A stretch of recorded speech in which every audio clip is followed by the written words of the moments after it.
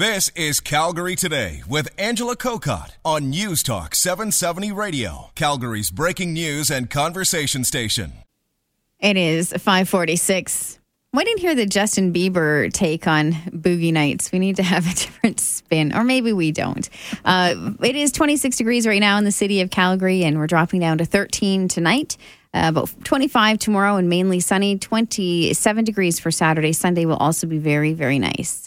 It's going to be an interesting day tomorrow morning here in the studios, News Talk 770. Our own Bruce Kenyon, who's been host on News Talk 770 for ever, it seems like. You think of this station, you think of Bruce. That's the final show. So Bruce joins us now. Bruce, it's a big day here for you tomorrow here on News Talk 770. Yes. What are your thoughts? I don't know. I've been kind of bambooed. I can't sleep at night. I've been working so long. My social insurance number is only 2 digits. Okay. And it's on a stone placard. I've been working in radio for 40 plus years and getting up for 30 years in the middle of the night. And it's kind of been a strange way to approach it and to adjust to it. I can't describe how I feel. I'm looking forward to it. However, looking back, I'm a little nervous about the whole business.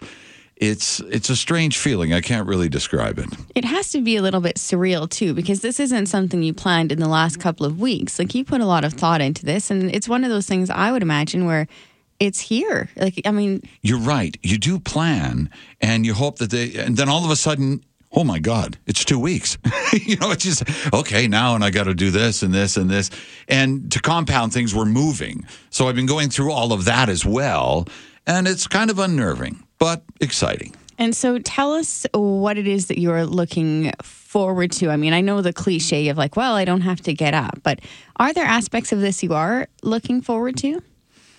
Yeah, it'll be fun. I mean, I have a pretty good life now. But it'll be different. There's nothing that I had no burning desire to retire. The time just came, and my wife wanted to move to the coast, and I, through our years, forced her to pick up and move across the country twice. And I owed it to her, and I still owe it to her. And so we thought, well, this will be the time. Also, I'm 62 of your human years now. So many dog years. And, well, let me see. Can I have your calculator?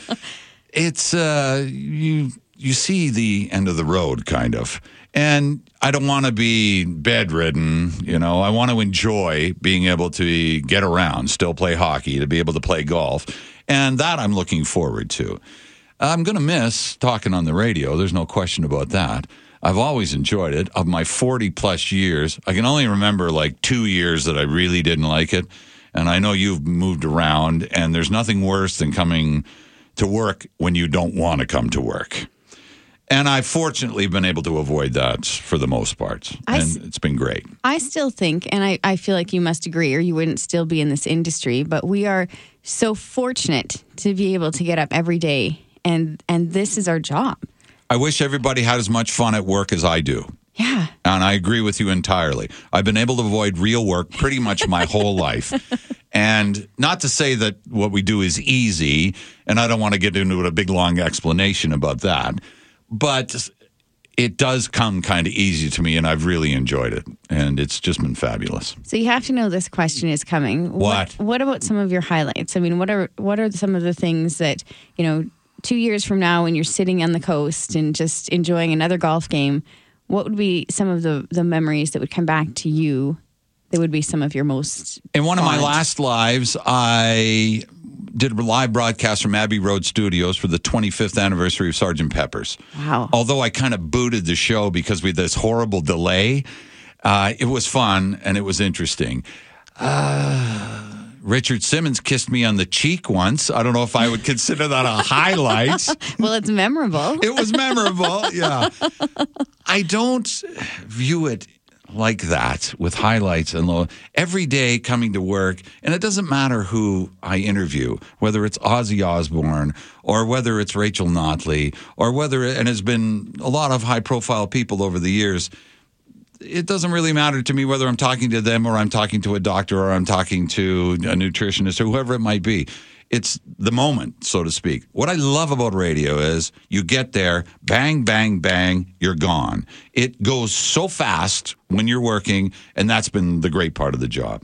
So there's really nothing I'm going to sit there and pine over and, oh, boy, that was great. And I don't keep tapes of old shows. I'm not really one of those kind of guys. I'm just chatting with Bruce Kenyon. He is going to be having his final show here on News Talk 770 tomorrow morning. Bruce, you understand as well as anyone, we have to stop for the logistics. It's 5:51. Well, we're just chatting with Bruce Kenyon, who's having his final morning show here on News Talk 770 tomorrow morning. And Bruce, in this industry, chemistry is such a big deal. And I want to talk about that. I mean, you get paired up with people, especially doing mornings, and, sometimes it just clicks. It doesn't. It doesn't. The it doesn't part is terrible.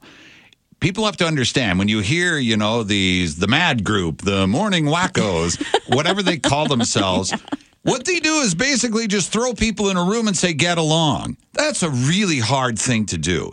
I've been fortunate that I've only had of the horrible experience a few. Betty Jo's been fabulous to work with. Stephen and Sue, I'm not even going to name everybody, Sharon, Sharky, John, Bryn. I've been very fortunate that the people that I have worked with over the years, I've got on with pretty well. There's been a few notable exceptions, but remember those 2 years I was telling you about that weren't that good? The unmentionables? Those were the ones. But it's difficult, and it's trying. There's no question about it, but you got to try and make it work. So many years in this industry, so much has changed. Completely.